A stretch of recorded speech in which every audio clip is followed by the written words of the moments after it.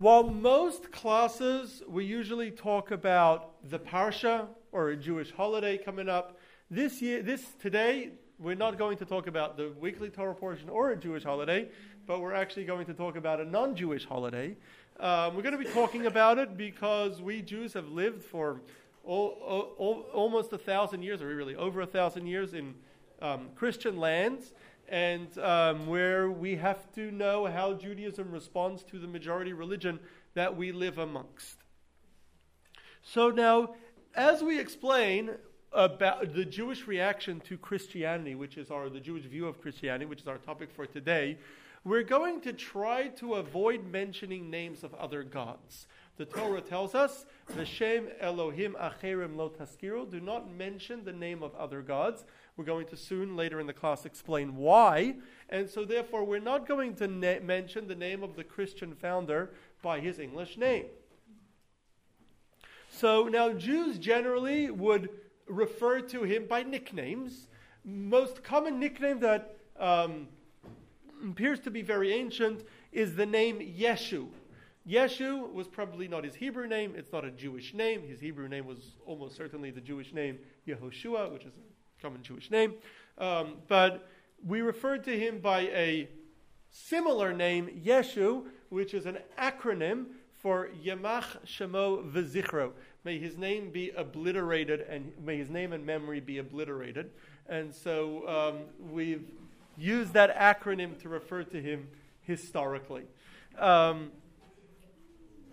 Also, Jews often, when they didn't want to use a derogatory form, living in Christian lands, it could sometimes be very dangerous. You had to be very careful.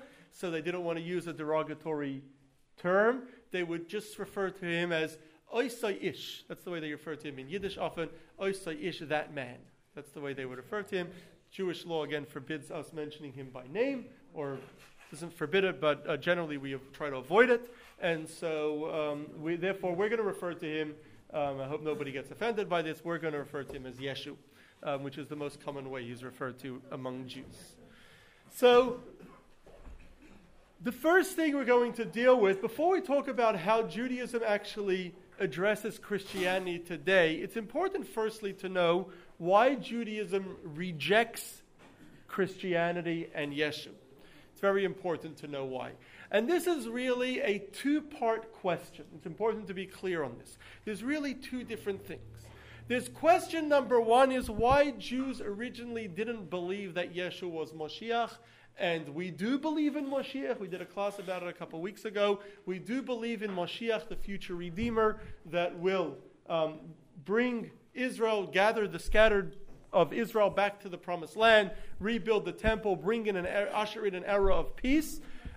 We did not believe at the time that Yeshua was Moshiach. We do not believe that today. So the first thing that we have to explain is why Jews refuse to accept him as Moshiach. The second issue is why Jews in general reject Christianity. So let's deal with one at a time. Why we reject Yeshua as Mashiach, or more importantly, why Jews at the time of his own day rejected him as Mashiach, as the Jewish Redeemer. We don't really know for certain the reason why. We do know that they didn't believe in him, but we don't know why. Why don't we know why? Because there's no reference to him in Jewish sources.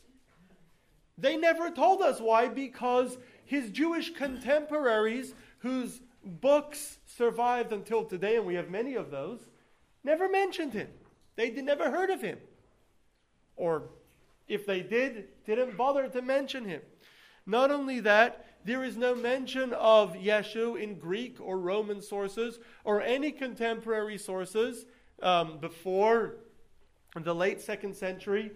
There's no mention of him in any contemporary sources, Jewish, Roman, or Greek, whatsoever. So nobody really knew who he was. So we don't know why they didn't believe in him. They obviously didn't. They may have never even known about him. They never even heard of him. All we know about him is from the New Testament.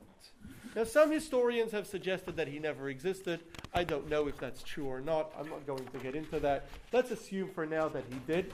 I haven't studied the New Testament, which is the only source that we know of his story and what he did. I don't plan to, and wouldn't advocate for other Jews to do so either. We have other more important things for us to study, the Torah. But here are a few possible reasons based on what I do know of the New Testament, why we did not accept it. Firstly, he likely did things that were against Jewish law.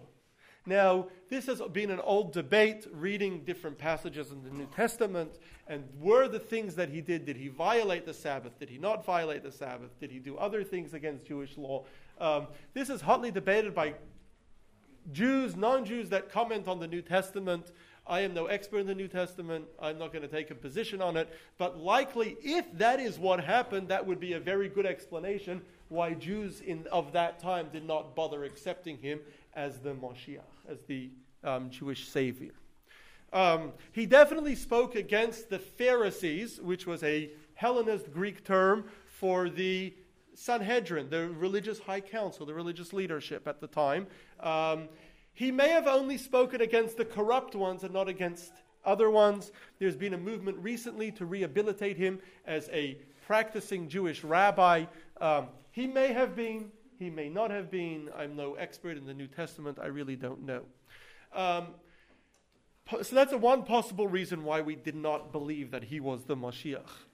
Another, perhaps more likely reason is he was probably an eccentric claimant to the Moshiach at a time when there were dozens of these guys wandering around, and we know from multiple sources of that period, including Midrashic sources, from Josephus and from many other sources, that it was very common for individuals to claim to be the Moshiach. Firstly, this has actually been very common throughout history. Almost every Jewish community, and for that matter, almost every non-Jewish community, and even today, you often bump into Moshiachs. It's a very common thing throughout history. There are many, many eccentric people throughout history who have claimed to be Moshiach. During that period under Roman rule of Israel, when Israel was going through a very, very unstable time, there were a lot more Moshiachs at that time, and we know that. We have a lot of evidence for that. So he may have just been one of many. Why would you pay attention to him? He was another Moshiach out there. Every community had him. So obviously people didn't pay too much attention to him. Yes? How will we know when the real Moshiach? That is a good question. Next class. That is a good question. We did a class about Moshiach, but I'm going to at least address that in a moment. The thing he had going for him was those 8 guys who promoted him and sold him. He had people that sold him later. Yes. Yeah. Later. Yes. That was the key thing with those 8 guys. That was later. Sorry? A lot later. How did he not say he was Moshiach? Okay, he never said. Okay, maybe he never believed he was Moshiach. He only came to help the people. Later people thought he was Moshiach. Also possible reason why they never believed he was Moshiach. Okay, most importantly, generally the Jewish view of Moshiach, and this is important, is not that some guy comes out of the woodworks claiming to be the Jewish anointer and the Jewish redeemer. We never paid much attention to those people. We've had many, many of those people over our history. That's a pretty common thing. There's a lot of those people. We see Moshiach from a different perspective. We see Moshiach as a born leader, a person who is a known leader of Israel, a well-respected, well-known individual who is a well-known scholar. And such a person then leads Israel, Jews back to Israel, and that way, and then declares himself as the Moshiach, as the anointed one. And our example of Moshiach is David. King David is called Moshiach HaRishon, the first anointed one. David was a young man who actually had a very troubled upbringing in his early youth and was rejected by his family and tribe. But later, he became, after slaying Goliath, he became King Saul's son-in-law, general of the armies, and he was a great scholar who studied under the prophet Samuel, the religious leader at the time, and was a great scholar, civil leader, righteous individual, son-in-law of the king, and he was raised to become king of Israel.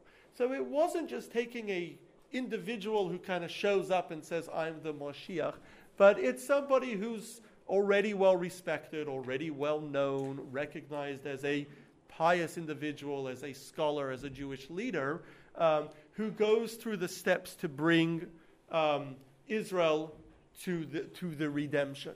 So that's why we never really took any of these people very seriously. Regardless of why at the time they didn't believe his claims, if he even claimed that he was Moshiach, or his students' claims that he is Moshiach, clearly he's not Moshiach, because Moshiach is not here yet. For Moshiach to come, Moshiach would have to follow through the basic things that our prophet said that Moshiach would do, which would be gathering in the exiles. In other words, the fact that we live here today is evidence that Moshiach is not here yet. He would then become king over Israel, leader of Israel, bring everyone to recognize God, rebuild the temple, and bring about world peace. So we can be certain Moshiach is not here yet, and so clearly he is not the Moshiach. Could he yet be Moshiach? Can someone be Moshiach? So there's no clear source in our books of our prophets or books of our sages telling us that Moshiach must be alive, that Moshiach cannot come from the dead. The concept of revival of the dead in a future time is definitely a Jewish concept. We do believe that the dead will come back to life. Generally, it's thought that will happen after Moshiach comes. Is it possible that someone dead will come back to life before Moshiach comes? There are stories of it in our prophecy, so it's in our books of prophets. So it's theoretically possible. Can someone who come back from the dead and be Moshiach? In theory, it is possible. But if you think about it, there's been hundreds of millions of Jews throughout our history. What are the chances that it's going to be just the one that billions of non-Jews have been claiming will be the one? Just that guy is going to be out of millions of Jews that have lived throughout history. What are the chances that it's just going to happen to be that guy? Not very likely. Can Mashiach be a woman? Probably not. That's a subject of another class. A subject for another class. Very good. Okay. So that's with regard to, is he Moshiach? We didn't believe he was at the time. Possible theories as to why. Most likely they never heard of him. Could he be, was he the Moshiach? Definitely not. Could he be Mashiach? Most probably not. More importantly, why did Jews reject Christianity? So, well, obviously, if we don't believe that he's the Moshiach, we don't believe that Moshiach has come, then obviously we reject Christianity. But more importantly, Christianity rejected Judaism. Christianity firstly rejected the commandments. At a later stage in its development, but Christianity as we know it today and the way it was already developed in 100 years after, or a couple decades after it began, it rejected the commandments. Rejecting the commandments effectively rejects Judaism. So it's a rejection of Judaism. We cannot accept any belief system that rejects the commandments. It also rejected the authority of our religious leadership. The Sanhedrin, which is central to Jewish belief, is the fact that there was a Jewish council, though we no longer have one.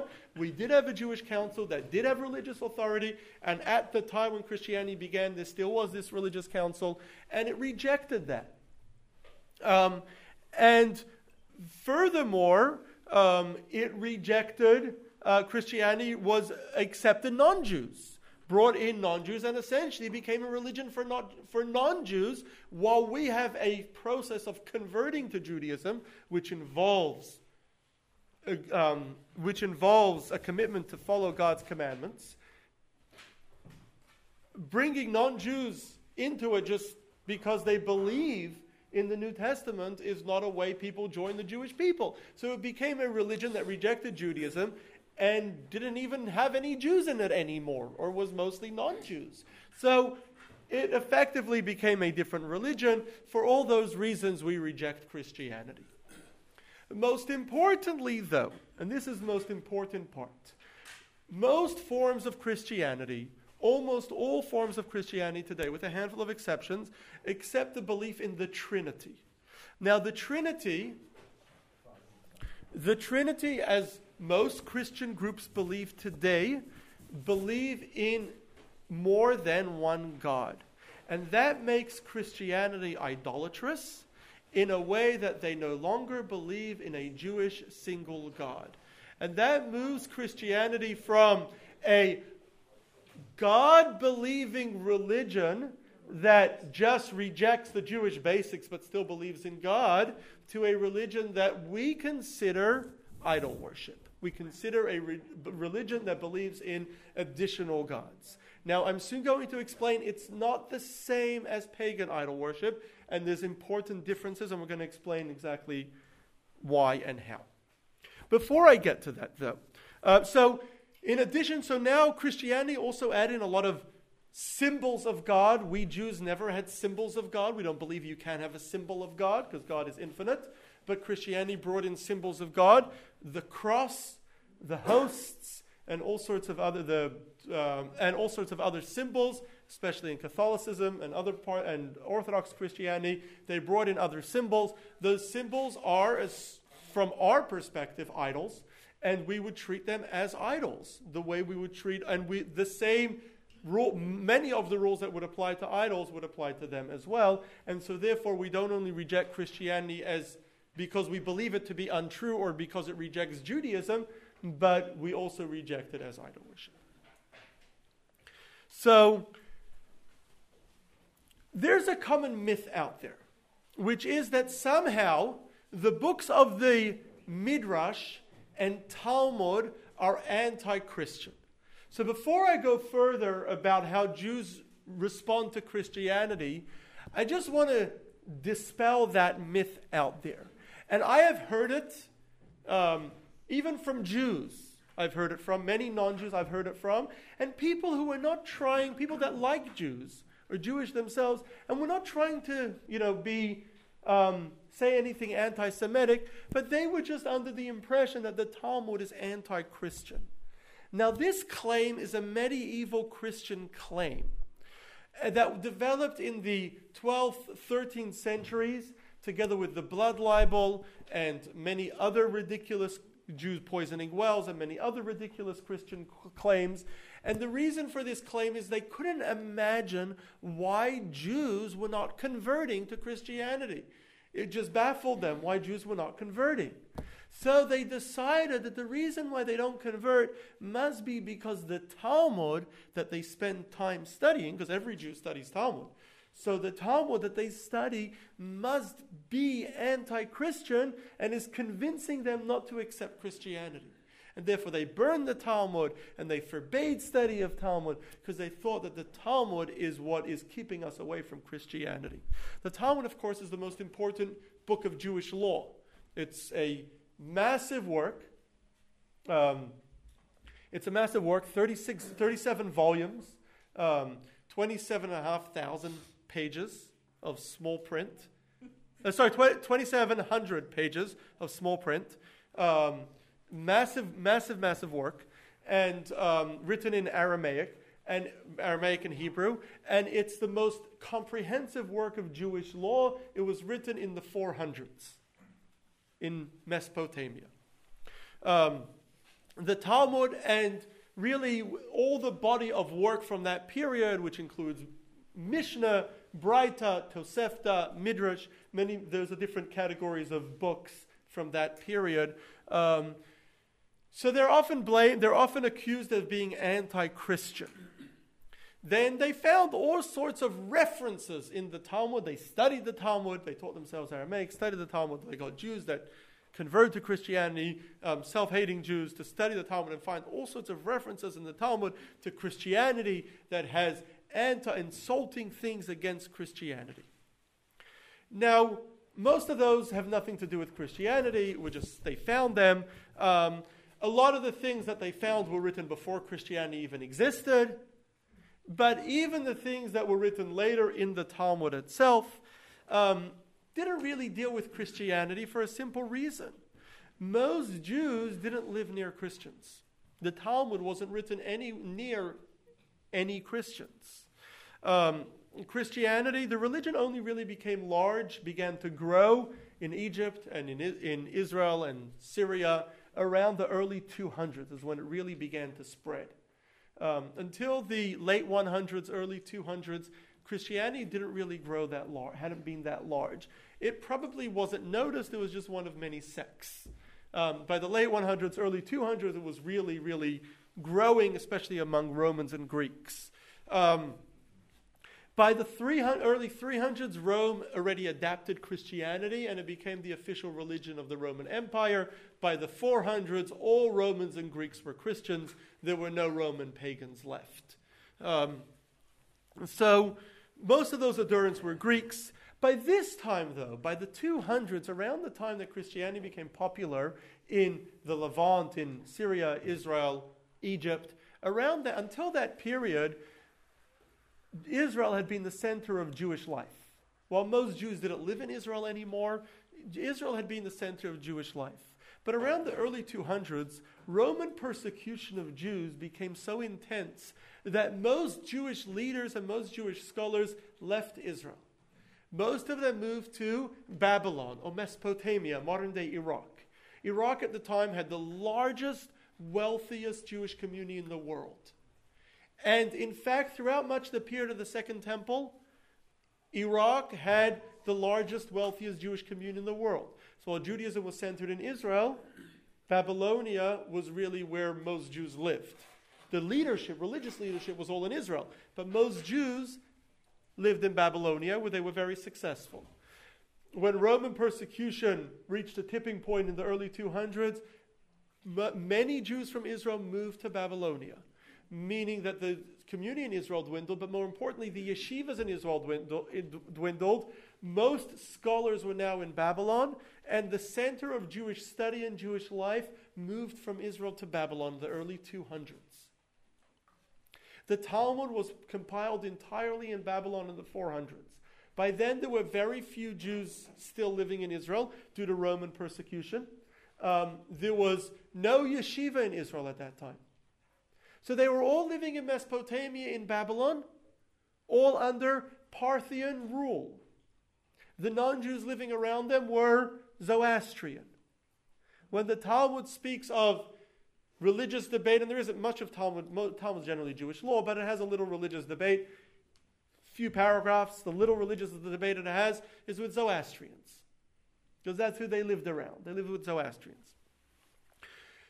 It does mention a handful of places it mentions the term Yeshu. I think it mentions 4 or 5 times the word Yeshu. Those quotes from the Talmud don't really fit historically well with the founder of Christianity. One time the Talmud speaks of him as being of a Yeshu who is the student of Rabbi Yeshua ben Prachia. Rabbi Yeshua ben Prachia lived in the days of Hyrcanus, the Hasmonean king, about 80 BCE, or about 80 years before the Christian Yeshua was born. There's another quote in the Talmud where the Talmud speaks of 5. There was a Yeshua that had 5 students, and it names his 5 students as Matai, Nekai, Netzar, Buni, and Toda. The only one of those names that fit with any of the apostles is Matai, which could be Matthew, right? None of the other ones even fit. So one of two things. Either Talmudic scholars had heard something about Christianity from a distance because that's what the Romans kept, and they were passing on kind of information that they really didn't know much about, or they were referring to other people. One of the two. Regardless, they didn't really deal with Christians very much. So we didn't really respond to Christianity much at all. That changed in the 10th century. The early 600s, the Arabs adapted Islam and invaded and conquered Persia, conquered the Persian Empire, bringing all the Jews in Mesopotamia and in Persia all under Arab rule, all under Muslim rule. Muslims then moved westward. They captured Israel, Syria, Egypt, traveling all across North Africa, all the way to Spain. Jews followed them through Israel, Egypt, North Africa, to Spain, and Jewish communities now sprung up across the North Africa and even as far away as Spain. With time, though, Muslims were not as tolerant of Jews as the Persians were, and the Muslims began to persecute Jews. And so gradually the community in Mesopotamia, in Iraq, dwindled. And by the late 1000s, many Jews were moving out of Iraq. Some were moving to North Africa and Spain. Many were moving to Europe. At the same time, Jews in Greece, which was under Byzantine rule, and Turkey, which was then Byzantine, and Jews in Italy, which was then just a mess during this period, were pushing northward to France and to Germany, which was all part of then the Franco kingdoms. And Jews were pushing northward, and Jews developed cities along the Rhine River and developed the early Ashkenazic communities. And now this began around the 900s, and by the late 1000s there were very large communities in Europe, in France and in Germany. And so now for the first time there were large Jewish communities living among Christians. Very large Jewish communities with yeshivas, with great centers of learning, with great culture, living among Christians. For the first time, we didn't live in large numbers among Christians again until the 900s. Jews fell even further under Christian rule in the 1100s. There was a Muslim group. Muslims were not great for Jews, persecuted Jews, but were tolerant of Jews, and in many periods were very tolerant, and Jews thrived, especially in North Africa and in Spain. Jews thrived mostly under Muslim rule. In the mid-1100s, there was a group called the Almohads. The Almohads were the equivalent of ISIS today. They were a extremist Muslim group that were going to forcibly convert everyone to Islam. And they captured much of North Africa, chasing many Jews out of North Africa northward towards Christian lands. They then captured all of Muslim Spain, which was then the southern Spain, the grand city of Cordoba, which was a massive city of over 1 million people, half of which were Jewish. All the Jews were forced to flee. All the Jews moved northward to northern Spain, to Aragon, to Barcelona, to around Barcelona and Catalonia. Jews moved to Christian Spain. Now, hundreds of thousands of Jews that had lived in Muslim lands now found themselves under Christian rule. Unfortunately, under Christian rule, we weren't taken care of very well. We were persecuted. They constantly tried to get us to forcibly convert us. Starting in 1096 with the first Crusades, they would kill us, give us a choice to convert or die. They later forced us to debate with Christians, the most famous debate was with Ramban, Rabbi Moshe ben Nachmanides. They would force Jews to listen to sermons every Sunday. Jews had to go, or sometimes on Saturday, they would have priests come to the synagogue to give sermons, or they would force Jews to go to church on Sunday to listen to sermons. They would force us to listen to and force us to try to convert. Many Jews chose to die rather than convert. Over the years, definitely tens of thousands, probably in the hundreds of thousands of Jews were killed over the Middle Ages because they refused to convert to Christianity. And there were regular pogroms. Jews were thrown out of one country, out of England, later out of France. They were thrown out of twice, out of many Italian states, out of many German states. Eventually they were thrown out of Spain and Portugal. So we struggled with Christianity a lot. Throughout that time, we always rejected Christianity. Throughout that time, despite what they did to us, we always rejected Christianity. We also many times gave our lives, our ancestors gave our lives, almost everyone here is almost certainly descendant of Jews who gave their lives to be would rather be killed than to convert to Christianity. It affected the ancestors of every single European Jew, without a doubt. So But our problem with Christianity is not only the persecution. Thankfully, we live in a time where Christianity has made huge changes in the 19th and 20th century. Christians today are very tolerant, no longer persecute us. There is almost no Christian anti-Semitism visible today, religious-based anti-Semitism. In fact, the tables have somewhat turned, but much of the Islamic world today is anti-Semitic. Christians are almost very rarely anti-Semitic, and those who are almost never in the name of Christianity. There may be anti-Semitic stereotypes that are kind of just die hard. Not maybe, there are definitely anti-Semitic stereotypes, especially among people that don't have a lot of interaction with Jews, but not anti-Semites that hate Jews, and definitely not in the name of Christianity. So we have to be very thankful and appreciate that. While we don't forget our history, we have to appreciate that change. But our problem with Christianity is not only persecution, we consider it idol worship. And this is important. Now, it should be clear, Judaism came to reject idol worship. Before Judaism came around, everybody worshipped idols. Everyone was pagan. Abraham recognized God. Abraham rejected idols. And so we see idol worship as wrong. Rejecting idol worship is the most central tenet of Judaism. Not only is it the most central tenet of Judaism, we find idol worship offensive. And the Torah says this time and again. God finds idol worship an abomination, disgusted by it. We find idol worship offensive. And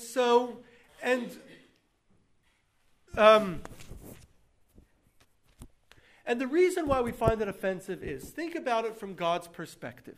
At least if we put God in a human mind, so to speak. God created our world, the ultimate creator of everything, and created us with the sole purpose of recognizing Him. That's our goal. He didn't make us automatically recognize Him. That would have been too easy. Created us so we don't automatically recognize Him, but our sole goal is to recognize Him and appreciate Him. And then someone decides that rather than believing in God, or in addition to believing in God, to believe in some other power other than God. That's offensive to God. That's offensive to believers in God. Anyone who believes in one God should find that offensive. The example that the Torah gives equates it to, and throughout Torah we always equate it to, is that of a spouse. No one appreciates watching their spouse flirt with somebody else. Definitely you don't want to see your spouse in a relationship with someone else. Even if they tell you, I still love you, but I like that person too. Nobody wants to see that. You find that offensive. You want your spouse to show their affection, exclusively to you. So, God, in the same way, we have a relationship with God, believing that there are any other powers is offensive to God. And by extension, it should be offensive to us as well. So we find idol worship offensive. And because we find idol worship offensive, the Torah tells us we must keep far away from any idol worship. For that reason, we do not say the names of idols, which is why we do not mention the name of any idol. We also do not celebrate idolatrous events. If somebody celebrates something that is offensive to me, if your ex invites you to their marriage of the individual with whom they had cheated on, would you go? No, right? If somebody invites you to a celebration, celebrating a God other than the true and only God, would you go? No. So for that reason, we do not go to other idolatrous celebrations or support idol worship in other ways, in any way. So we won't go to So the Torah therefore forbids us from going to any idolatrous service, or from even walking into a house of worship. Now, there are sometimes when you need to, for other reasons, for a funeral or for something else, and we have a complex set of laws when you can and when you can't, and that's subject for itself, and if you have an individual question, I'd be happy to deal with it. But generally, as a rule, we don't go to idolatrous holiday events. We don't celebrate someone's idolatrous personal celebration, if it's a confirmation or some other form of celebration, if it involves idol worship, because it's offensive to God. We, our ancestors, have given their lives not to rejecting this belief. Our grandparents were killed because they rejected this. How can we support this belief in any way whatsoever? So therefore, we find idol worship very offensive. We don't find the people offensive, and this should be clear. We love the people, and we respect their right to worship, and I'll soon explain why we do. That's fine. We don't have a problem with the people. We love them, and we want to celebrate with them all we can. But the one thing that we don't like, when you do the stuff that I find offensive, I'm not going to be there. Other than that, every other party you make, I'd love to come. Just not when you do something offensive to God. So, having said that about idol worship, we consider most forms of Christianity, any form that believes in the Trinity, we consider that to be idol worship. We don't, by the way, consider Islam to be idol worship or Unitarian Christian groups that don't believe in the Trinity. But any form that believes in Yeshua as a God or believes in other gods, we consider that to be idol worship. And so therefore we Jews do not aid churches, help churches out in any way, not because we don't like them. They might be doing wonderful things. We could help them. If a church is doing good things and their funding that you're giving them is going only to that and not to the church, that's fine. However, we don't help fund their service or their worship, which we consider offensive to God. We also will not celebrate Christmas. Christmas is a pagan holiday. Well, not a pagan, it's a Christian holiday that we consider an insult to God. And so while we're not going to tell anyone, we respect your right to celebrate it, we ourselves won't celebrate it, nor will we join in any celebrations. Let me take some questions, and then I'm going to continue. Yes?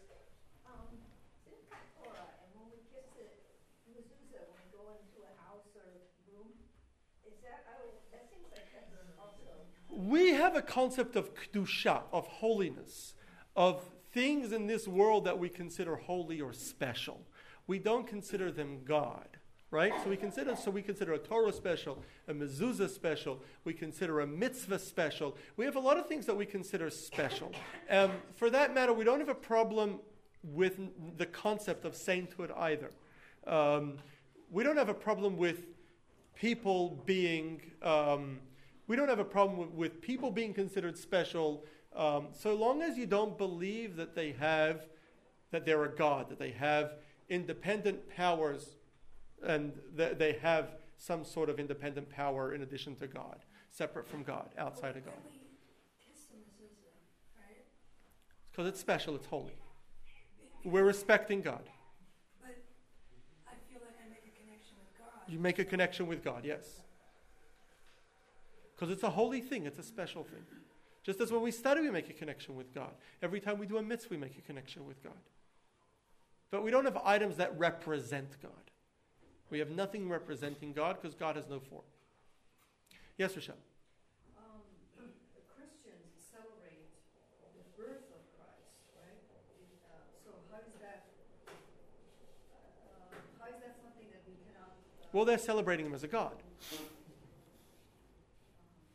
So we have a problem. We have a problem with that. Now, it's important to differentiate. And let me add this. And our scholars have dealt with this for 1,000 years, because we've dealt with Christians celebrating Christmas for 1,000 years. So we only have a problem with their actual Christmas celebrations. If someone's doing a holiday party where they're also going to be having a Christmas tree, we don't have a problem with that. If someone's doing, if it's a holiday season and they're celebrating the holiday season, we don't have a problem with that either. Someone wants to buy gifts, sell them gifts, that's fine. Nothing wrong with giving gifts. We have a problem specifically joining a Christmas party. If the party is in honor of Christmas, it's then in honor of Christianity, which we find offensive. So we have to differentiate. We don't have a problem with being involved in the lives of non-Jews, celebrating with non-Jews. That's fine. That's excellent. That's wonderful. We only have a problem if they're celebrating Christianity in any way. So also the fact that Christmas is a national, federal holiday, would we not... You can take off work. You just can't celebrate. You could go ice skating. You could go ice skating, yeah. Yes. I wonder if you could comment on this. If I recall, I heard that originally converts to Christianity all had to convert to Judaism first. They were observers of other religions, of pagans, if you will, and they converted to Judaism, and Christianity was viewed as a sect of Judaism. So I'm not very... It was only later, because of the persecution of Jews, that almost a political decision, if you will, that whoever were the leaders decided that a convert to Christianity didn't also have to become a Jew.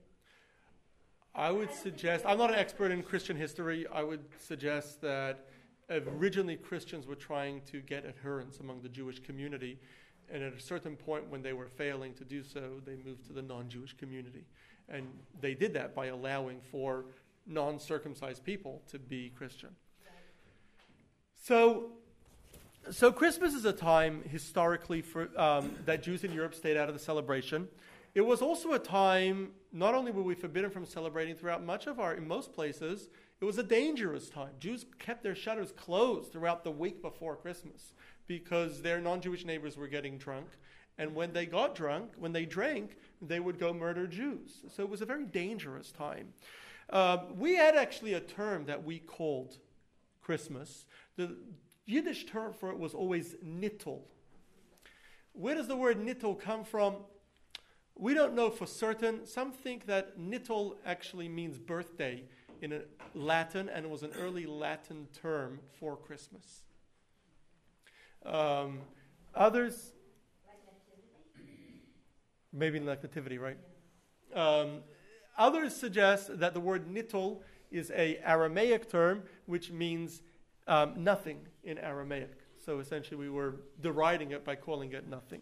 Chances are that we latched onto a Latin term for Christmas that was also a play on words. We Jews did that a lot. So now, interestingly, there was this custom in many communities that Jews would actively proclaim their rejection of Christianity in synagogues, of course, when Christians weren't watching or else we were dead, on Christmas. And one way many synagogues would do it is we have the Aleinu prayer, which is an ancient prayer. Christians always thought it was anti-Christianity because it's about how we only worship one God. So it was composed before Christians were around, without a doubt. So it predates Christianity. But Christians always felt it anti-Christianity. In many communities, they forced us to take it out of the book and take it out of the prayer book, the Aleinu prayer. And they would, and often they would even burn prayer books because of it. They would have guards in the synagogue to make sure we didn't recite it.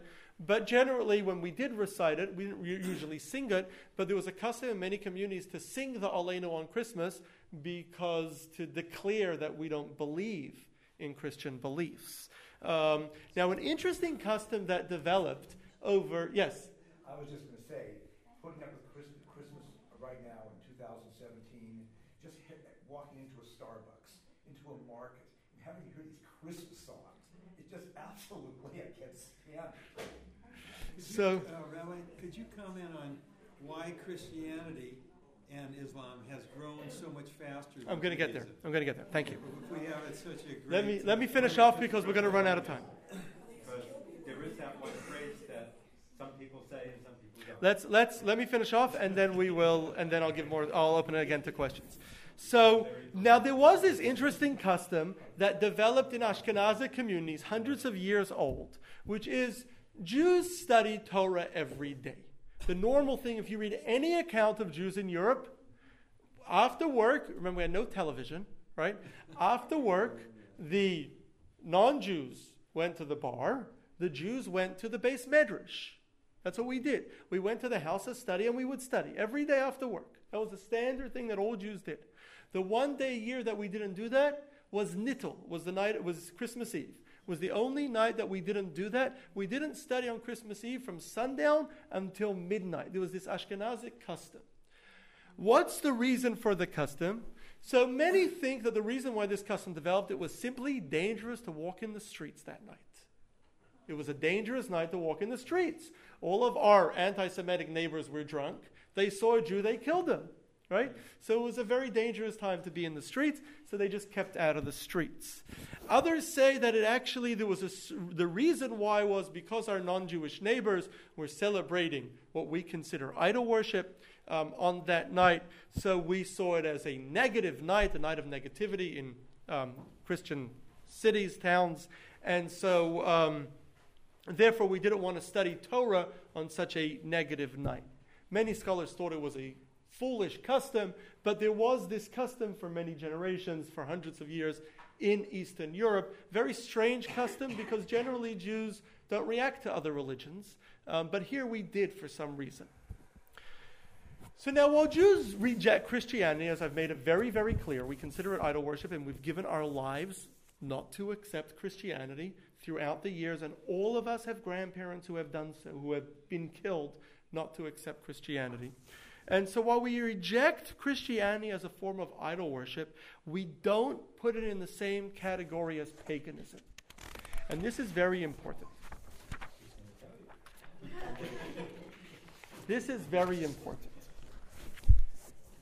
We believe that Christians, like Muslims, are within the Noahide laws, keep the Noahide laws. We believe that there is an obligation to teach that for all of humanity, in addition to our 613 commandments, which we don't try to proselytize or get anyone to convert to Judaism, but we do have a requirement to try to get all of humanity to accept the Noahide laws. The Noahide laws are to believe in God, in one God that is, or believe in God, in respect God, not only believe in but respect Him, not curse Him, family values, which prohibits idolatry, incest, and any other form of keeping to proper families, valuing property, not stealing, not taking other people's money, respecting property, valuing life and not killing, not taking lives unnecessarily, not being cruel to animals, and creating and following a just legal system. So those are our 7 Noahide laws, universal laws every human on earth is expected to keep. Now, non-Jews we expect non-Jews to believe in God as well. We reject paganism. If there are pagans, we are obligated to try to convince them. For that matter, if there are people that don't respect life or don't respect family values, we are obligated to try to change their mind. Now, the Talmud tells us that while non-Jews are forbidden from believing in multiple gods, as long as they believe in the ultimate God, we don't have a problem if they believe in what we call shituf, or subservient gods. So in other words, if you believe in a pagan kind of God, the God of light, the God of sun, the God of growth, the God of health, and the Greek kind of gods, that we're not okay with. You have to believe in an absolute infinite God. Everyone has to believe in an absolute infinite God. If you believe there are 2 absolute infinite gods, also have a problem with that. Or you believe there's an absolute infinite God and another God, also have a problem with that.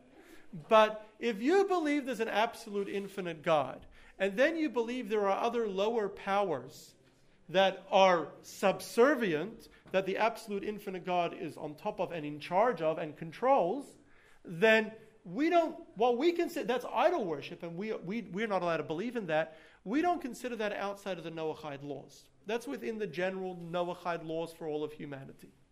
So, for that reason, Christians that believe in the Trinity, they believe in the ultimate infinite God. They believe in Yeshu as a lower God that is ultimately answerable to the ultimate infinite God. And so we don't have a problem with that. They're not outside of the Noahide laws. So while we will never believe in it, and we personally find it offensive to God, and we consider it idol worship, we don't feel responsible in any way to convince Christians out of Christianity. We are very comfortable with Christians observing Christianity.